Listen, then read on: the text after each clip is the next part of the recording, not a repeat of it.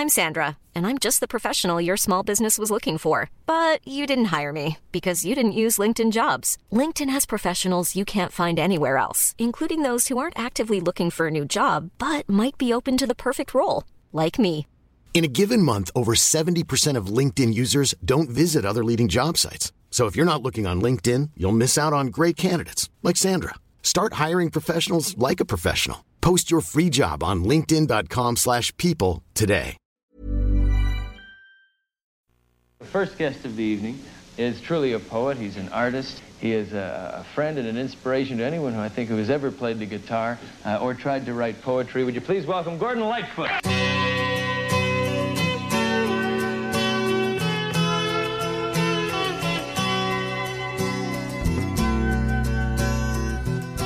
The That's Not Canon podcast network.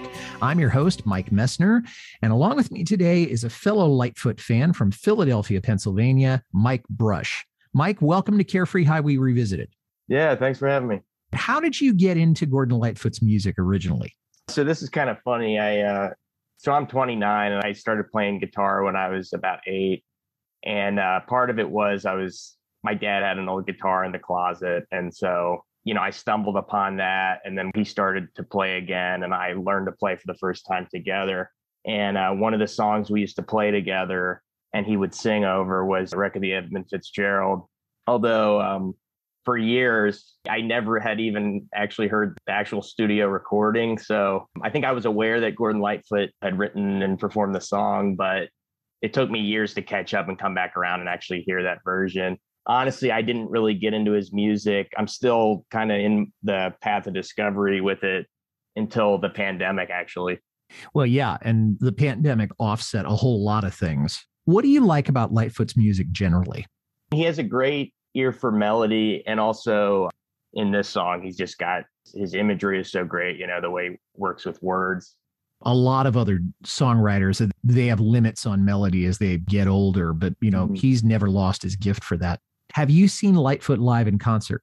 No, so that's what I was starting to say. I actually started to get into his music over the pandemic, so I haven't had an opportunity to see him live. I was listening to a couple of the other episodes. A lot of the guests have seen him, but I'm kind of in a different stage of fandom around him, so I've gotten pretty well acquainted with a few albums here, but I haven't had a chance to see him live yet, unfortunately. Well, I've only seen him once. And So when I have other guests on who've seen him, 50, 70, 100 times, I'm really in awe of their dedication. So I feel you on that. Well, today we're talking about Circle of Steel from the Sundown album in 1974. And I'm very glad that you wanted to talk about this one, because to me, it has a lot of really cinematic qualities. It starts off by, I think I'm in Renaissance England, or the Baroque period with the recorder. And then we're suddenly brought into this Dickensian sort of 19th century city, sort of Christmas Carol kind of thing.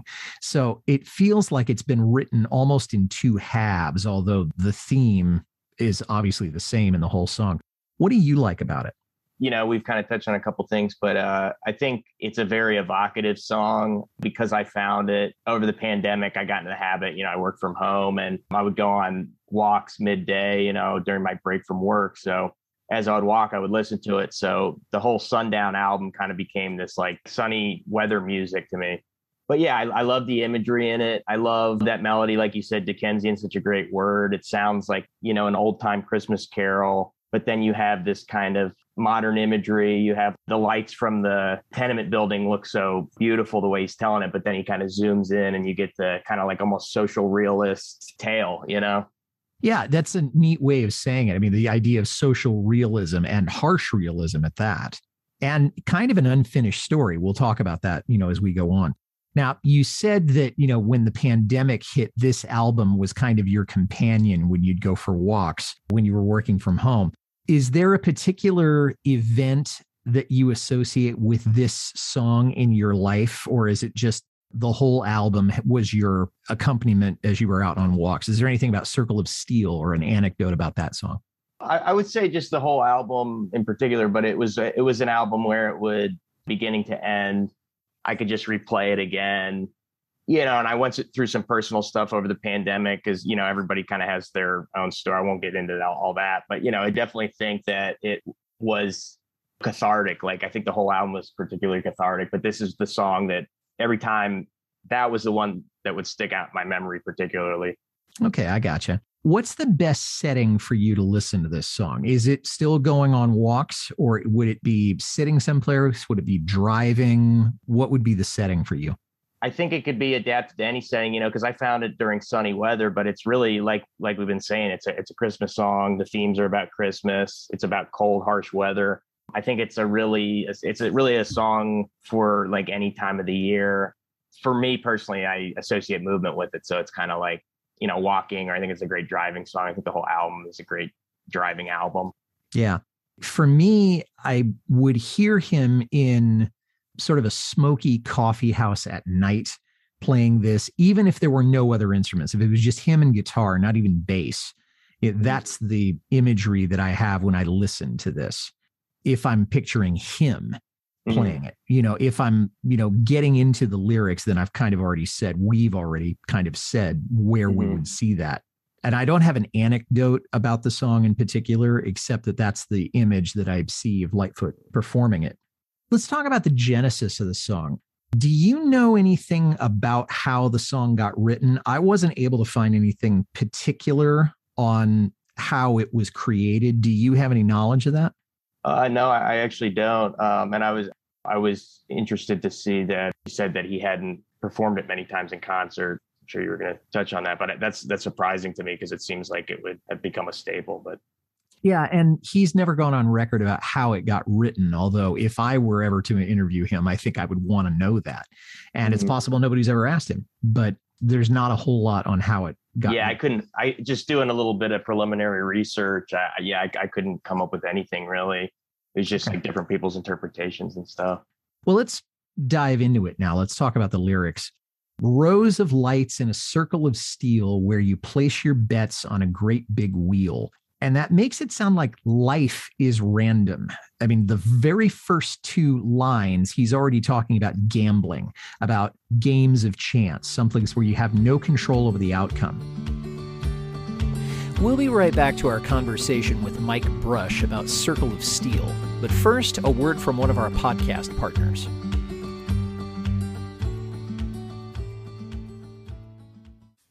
Is that song really a cover? What instrument are they playing there? What do those crazy lyrics mean? If you're the kind of person who thinks about stuff like that, you're in luck because I've got just the podcast for you. How Good It Is chooses a single song each episode and takes a dive into the story behind the song and the artist who made it famous. I'm Claude Call. You can find me in your favorite podcast software or just point your browser to howgooditis.com. How good it is. Like there's no design to it. You don't know what is going to happen. It's the roulette wheel or the wheel of fortune, not the TV show, but the whole metaphor of the fortune. And then steel is hard. It's cold. It's immutable. It doesn't break easily. We hear about steeling yourself, meaning you kind of, suck in your gut and you say, I'm going to take the hill. Do you feel like he's kind of communicating fatalism or resignation here? I definitely think that's in there. I think there's a lot of layers to it. Like just occurred to me today, kind of, meditating on the song in preparation for this, like the Circle of Steel was like the image itself. Because for so long when I would listen to this was, what's the Circle of Steel? But it's like that image of the tenement building from afar, like kind of bird's eye view down. But yeah, no, I definitely think that's communicated in there, what you picked out. I think it's a very compassionate song in that way. It's a little window into these people's lives, but I think it's very like humanistic. Yeah, I hadn't thought of that. That would be even more cinematic, where you have the bird's eye view of this great big city. And most cities, I guess, are circular to some degree or another, maybe not perfect circles, and then to have the camera sort of slowly descend as the image of the roulette wheel fades out. Just talking like we're making a music video here. Yeah. It's all there. Yeah. No, the imagery is just so rich here, Yeah, totally. High windows flickering down through the snow. The windows are way above the street because the light is flickering down. And that implies maybe that's where the wealthy are living, or maybe that's where the poorest are living. Because, if you can afford to live on the ground floor, that means you don't have to go up and down stairs. But I know in New York City, they talk about you have a 6th floor cold water walk up, meaning that you have to go up to all these stairs. And maybe it's all that you can afford. You can't afford, a place that would be more easily accessible. Through the snow, it's winter. So he's setting the scene for us already. And in that sense, it's beautiful narration that he's, just setting the scene already for us. A time, and it feels like he's saying, what time of year this is. We all have experienced the holiday season. We've all experienced the winter. Even if we haven't experienced snow, we all know what cold weather is like. I had trouble with that particular part of the words, a time, and I thought, is this just poetic license? But it seems like he's actually saying, what I'm talking about. There's no mystery here. Yeah, no, I think there's definitely some universality here. And another thing I was thinking of is just how bittersweet the song is, because the melody is so pretty and, the imagery is so pretty. And then he's being balanced out with these scenes from this kind of down and out family situation. You said it's really nice, narrative economy there. He gets us right into it. And he's kind of flipping the switch on us, Sights and sounds of the people going around. Everybody's in step with the season. Okay, it's a city. There's lots of people there. People going around. There's that idea of the circle again. Everybody knows what time of year it is, and they're behaving accordingly, and they're probably dressed accordingly. If it's the snow going on, that people are going to be bundled up if they can possibly be. A child is born to a welfare case where the rats run around like they own the place. Okay, so the welfare case is this very impersonal way of referring to the mother. This is not a hospital. This is no place that's run by any institution, because if it was, then rats wouldn't be anywhere near it. And so this is not a good place for children. You mentioned it's a rundown tenement. I almost think of it as the remains of a rundown tenement after it's been abandoned. Yeah. Make it even more Dickensian, right? Yeah. The room is chilly. The building is old. Okay. Maybe she's squatting in this place. She has really no place else to go. And this is just someplace where she knows that for a while, at least, she won't be kicked out.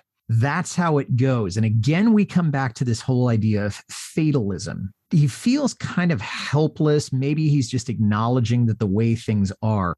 You could kind of see this, that he's being a little callous, just saying, well, this is just the way it is. Some things are insoluble. Did you take it that way, Mike? Yeah. Also, I think it's a nice transition phrase into the next kind of, scene, for lack of a better word, in the song. But yeah, I think I could see that, kind of a resignation there, a little, helplessness. Yeah. Yeah, not indifference, because if he was indifferent, he wouldn't be writing about this at all.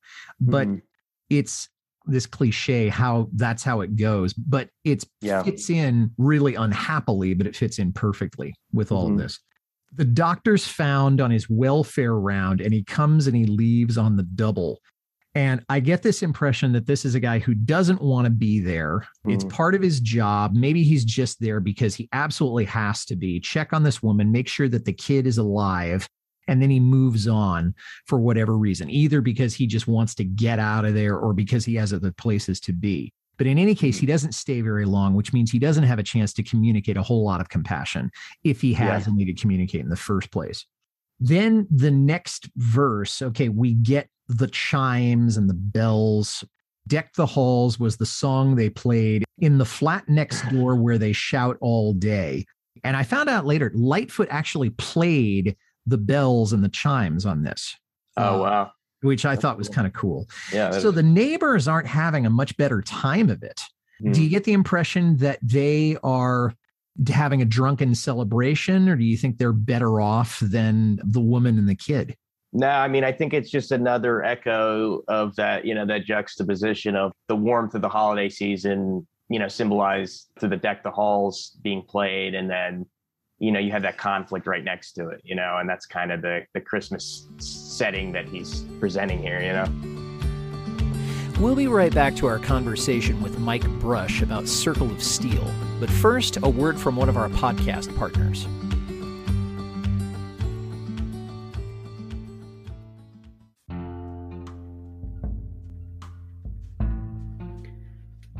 Do you like classic albums? Technically, like the 20th century albums, such as like Beatles, Led Zeppelin, Rolling Stones. I've only had Beatle episodes so far. However, I'll be doing more. But welcome to my show, or rather, hey, welcome to check out my show. All those years ago, a classic album podcast with the dipping sauce. As you can see, the George Harrison reference. I review classic albums, not of those the likes of Beethoven, the likes of the Beatles and Rolling Stones, and like I mentioned earlier, or what have you. So yeah, check it out. It's every Monday. I do albums, conspiracies, songs, all that jazz. So just check it out. All those years ago, a classic album podcast, wherever you get your podcasts.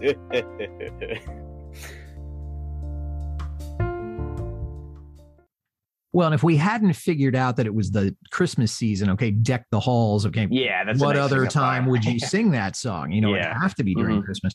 The kid isn't going to be able to sleep if people are shouting all day.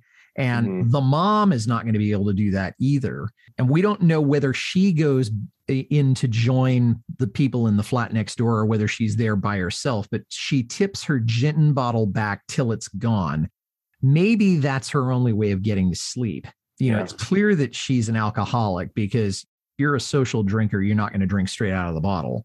Yeah, especially gin. Especially gin. Yeah. Oh, my goodness. Yeah. And maybe this is the only thing that relieves the pressure of being a mother to this really helpless child. So we don't know exactly where she is, but we know that she's drinking. The child is strong. I wonder, this is kind of an interjection, because I guess the child would have to be strong to live in these conditions. Or is that kind of an insight into her own thinking? He's fine. He'll deal with it. I'm just going to, drink myself to sleep. Oh, that's an interesting take. Yeah, no, I had thought of it kind of almost like as an omniscient phrase, like him as the narrator offering that up. But that's a cool way to read it too, that, it's the dozing off thought of the mom. Well, I can't imagine what other things she would have to justify her own behavior. Yeah, because that her conscience is getting after her for this, but she's hoping to drown her conscience in a river of gin. A week a day, they will take it away, for they know about all her bad habits. Now, I'm not sure if this is a reference to the idea that the kid someday is going to be taken away from the mother, or whether or not, okay, it's a week until they come and take him. It's 5 days until they come. Oh, yeah. It's 3 years. So what do you think? Is this a countdown, or is she just saying, I know that someday the kid is going to be taken away? I kind of took it as at some point, whatever kind of welfare office or social services, would take the kid fairly soon. But yeah, I guess there isn't like too much immediacy, because it mentions like the welfare doctor kind of coming in and out. I guess there isn't too much of a timely nature to that statement, but yeah, you kind of get the feeling that it's happening sooner than later, just based off the, everything stacking together. Well, you raise a good point. I mean, if the welfare doctor doesn't really care about this, why would the welfare agency really care about this? So it's not like, okay, we're going to go right away and take the kid, but they know that she knows it's kind of inevitable, that it is going to happen. Christmas dawns and the snow lets up and the sun hits the handle of her heirloom cup. And I always wonder if that's the only thing she has left to call her own, that an heirloom cup, something maybe she got from her mother.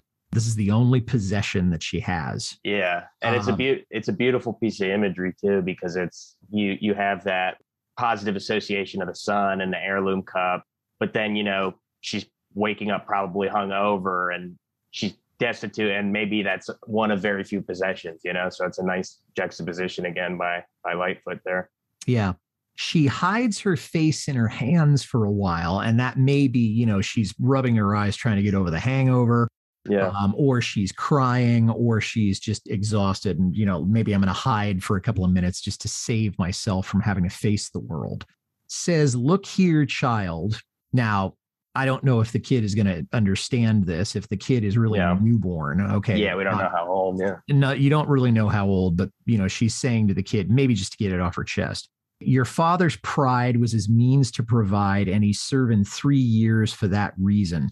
And I think of the Jean Valjean character from Les Miserables. And he steals a loaf of bread to feed his sister's family, and he gets sent to prison for 5 years and then tacked on because I think he tried to escape. So we have an explanation now of what's happened.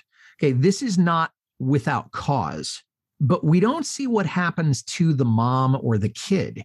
It's just we're led back into the first verse, but we never see the kid actually taken away. We don't know what happens to the woman. Did you kind of wonder when you listen to this, just thinking, come on, finish the story? Or were you okay with, kind of zooming away and letting the listener make up their own mind? This is actually my favorite line in the song. And it's because, again, I think he's using such great narrative economy with his songwriting. And the line says so much, but also doesn't judge the character. And, sure, it's coming from, I guess, the mother's point of view, but I just think that's such a powerful 2 lines right there. It's not looking down on him for getting put away or whatever. And it makes you kind of assume that there aren't many other opportunities there for the father to provide or the mother to provide, and based on the rest of what we're getting from the song, it sounds like they're in pretty low socioeconomic situation, Yeah, it's just one of those things where this isn't going to end well. And so I was a little bothered by that. And then I think to myself, okay, well, the movie is ending, where you pretty much know that this is not going to end well. This is film noir, if you want to look at it that way. Yeah. But there's no definitive conclusion of the whole thing. And then it goes back into the first verse. We'll be right back to our conversation with Mike Brush about Circle of Steel. But first, a word from one of our podcast partners.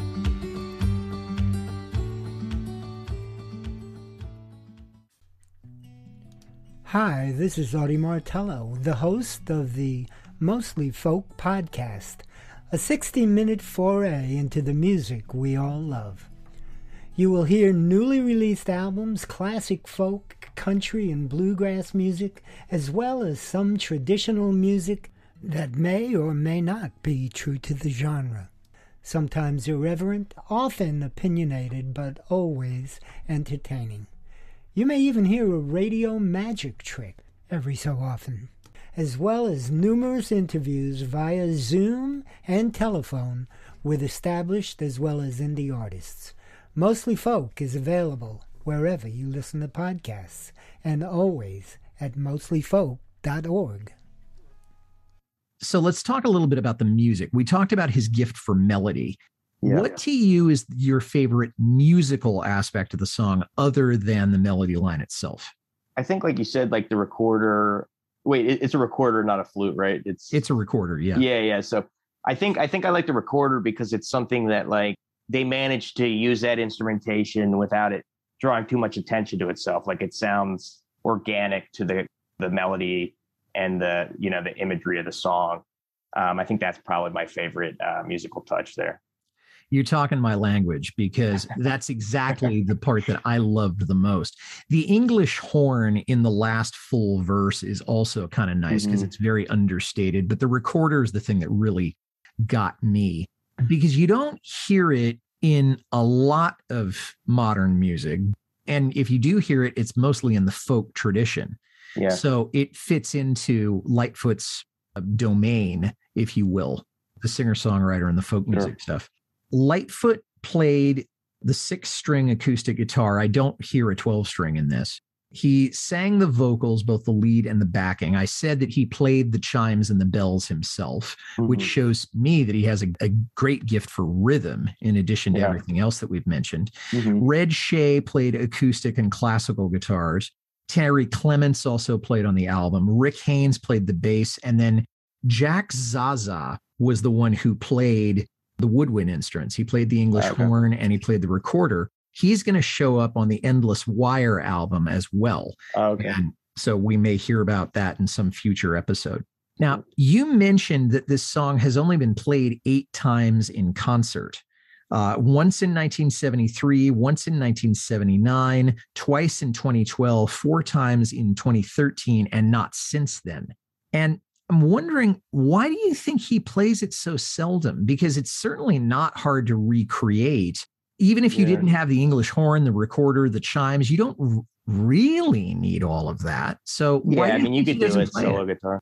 Yeah, I don't know. I mean, I know that sometimes when people are writing albums, you know, certain songs are kind of become afterthoughts or whatever. And I think it's also just a testament to how many great songs he has. I guess if this song just isn't a staple, like, I don't know. I mean, I was really surprised to see that. It really kind of boggles my mind, but I guess I guess maybe it was just like maybe a song he wrote quickly or something, you know, maybe, I don't know. Well, it's whetting my appetite to find out more about the song. And I don't know how I'm going to investigate that, but you know, now I'm really curious, you know, about that. He did not play it when I saw him in concert, and he has not played it on the current tour as far as I know. So it may be another one where there are just so many good songs. You can only do so many in a 2-hour concert. Sure, yeah. The song was not released as a single, which I completely understand because it's not top 40 material. Yeah, I know. But the album did go to number 1 in Canada, number 1 in the US, and 13 in Australia. It didn't chart in the UK. The song has been re-recorded by 5 different artists, okay? And they are J.P. Cormier, the Jigsaw Scene, the Lord Franklin Group, Perry Novak and Bob Volkman, and White Knight Instrumental. And I have to say that I have not heard it by any of those acts, and I have never heard of those acts. I haven't either. Yeah, I haven't either, yeah. Okay. And it's a shame because this is such a beautiful song. You would think someone else would have recorded it. Yeah, I agree. So you've never heard any of the cover versions either? No, I've actually never even heard of any of those groups, I don't think. Volkman looks kind of familiar, but I can't place it. That segues into our next question. Okay. Who would you like to hear do this? I have my own thoughts, but if you could pick somebody to do Circle of Steel with or without all of the different instrumentation that Gordon did, who would it be? It's hard for me to imagine another man singing it. So I would like this melody with a woman's voice would be very interesting. Like I think Amy Mann could do like a really interesting version of it. I don't know why that comes to mind, but I just think her voice with this melody, not that it's really a melody similar to her stuff necessarily, but I just think that she could really do something cool with this. That's a great idea. You know, I'm going to have to sit with that because I kind of like the idea of hearing Amy Mann do that. I thought of Tracy Chapman. I don't know if her voice would go that high. She'd have to transpose that. Joan Baez, if she was still doing music. I think she's retired from that. Oh, I didn't know she was retired, but yeah, she would be a great voice for it. She'd be a great voice for it because I think she's covered other of Gordon's songs, and I think they know each other. There's an American folk singer named Fred Small that is not known for doing other people's music, but I would love to hear him do it also. Is he a current artist, Fred Small? No, he is now a Unitarian minister. He did most of his work in the 80s and 90s, but I would love to have him come out of retirement just to do that. Yeah.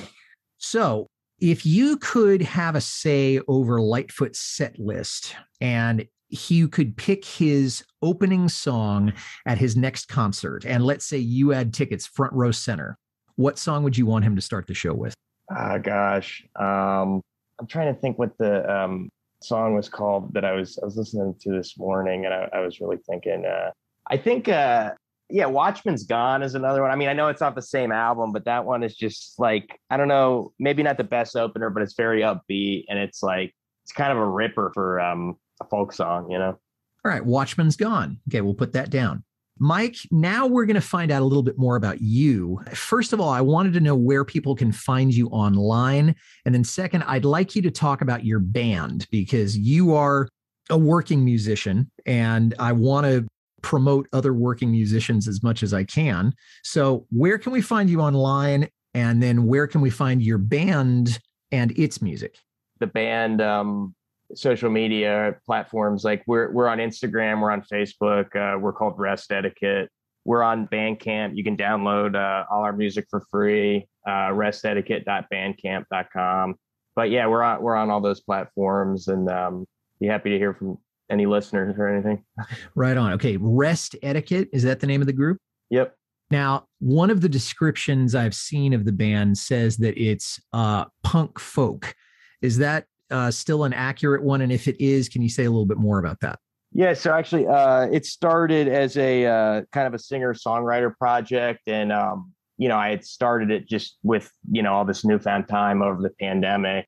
As the ball kept rolling, I got some friends involved, and we kind of turned into a band over the course of it. So I would say half of the album that we have out right now, Grow Mold, is more like acoustic arrangements, and then half are still acoustic but a little bit louder. But yeah, I would say like a lot of our influences are like Meat Puppets, Gun Club, Nick Cave stuff. Lightfoot is one, Leonard Cohen, all that stuff, but also like louder music, like Joy Division. I mean, it kind of runs the gamut, but yeah, it's kind of rootsy, post-punk type stuff, I guess. So everybody check that out when you get a chance. Mike Brush, thank you for coming on the show. It's been a lot of fun to talk to you about this song, and I hope you can come back on the show soon. Yeah, definitely. Thanks a lot for having me. I appreciate it. And thanks for listening, everybody. If you like this well enough to listen to the whole thing, tell somebody about it. Carefree Highway Revisited is on Apple, Spotify, Acast, or wherever you get your podcasts.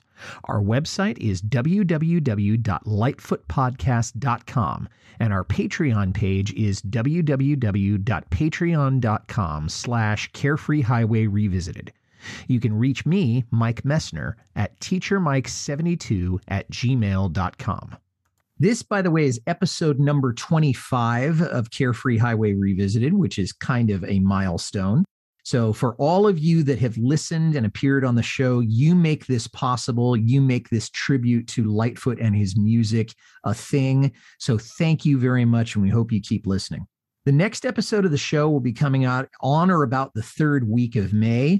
And as soon as I know who the guest and what song we'll be talking about, I will let you all know. So until then, this is Mike Messner reminding you, run for the roses, but don't forget to stop and smell them. We'll see you next time.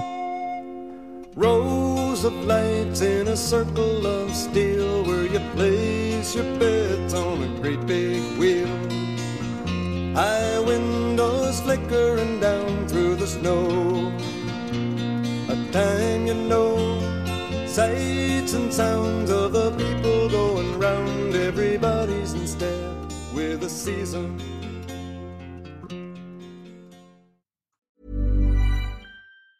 Planning for your next trip? Elevate your travel style with Quince. Quince has all the jet-setting essentials you'll want for your next getaway, like European linen, premium luggage options, buttery soft Italian leather bags, and so much more. And is all priced at 50 to 80% less than similar brands. Plus, Quince only works with factories that use safe and ethical manufacturing practices. Pack your bags with high-quality essentials you'll be wearing for vacations to come with Quince. Go to quince.com/pack for free shipping and 365-day returns.